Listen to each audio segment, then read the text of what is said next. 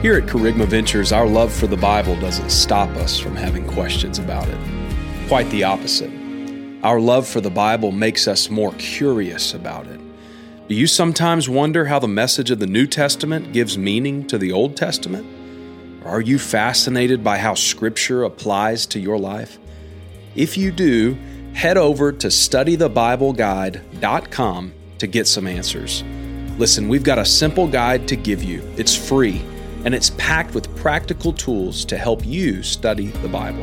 That website again is studythebibleguide.com. And thanks for listening to this Kerygma Ventures podcast. God bless. We're on the fourth week of celebrating the Advent season.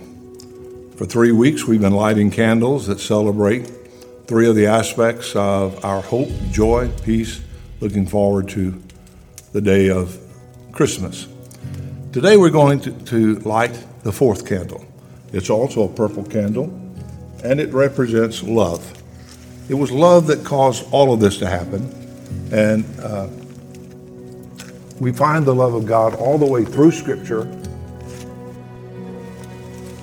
As we celebrate love, we see that love was expressed by God even in creation. He didn't have to make anything. He was complete in himself.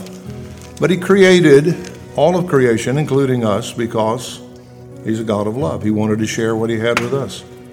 So he created Adam and Eve and put them in a garden of great plenty. Every need they could have was supplied there, right there. But even after they sinned, he showed his love by covering them with skins from slain animals. He even showed his love by expelling them from the garden. You see, if he had left them in the garden, they would have eaten of the tree of life and lived forever in that fallen, alienated, fearful state. So even there, God was showing his love. And all through history, all through the biblical story, we find the love of God demonstrated. And we get to one of the epistles, 1 John.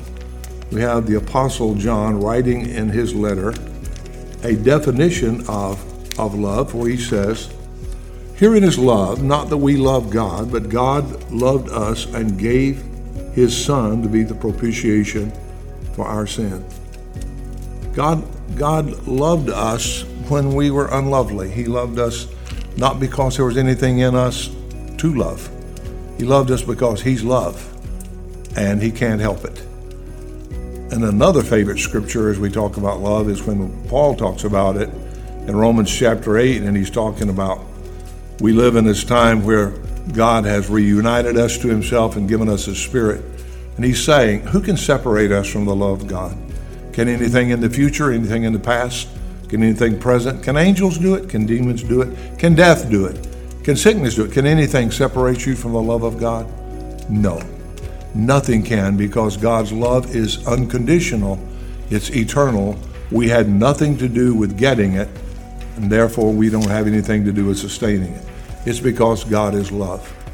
And of course, it was God's love that caused him to send his own Son into the world, to be born, to be limited, to live his life as a man, and to pour his life out on a cross so that our sins could be forgiven and we could live forever with him.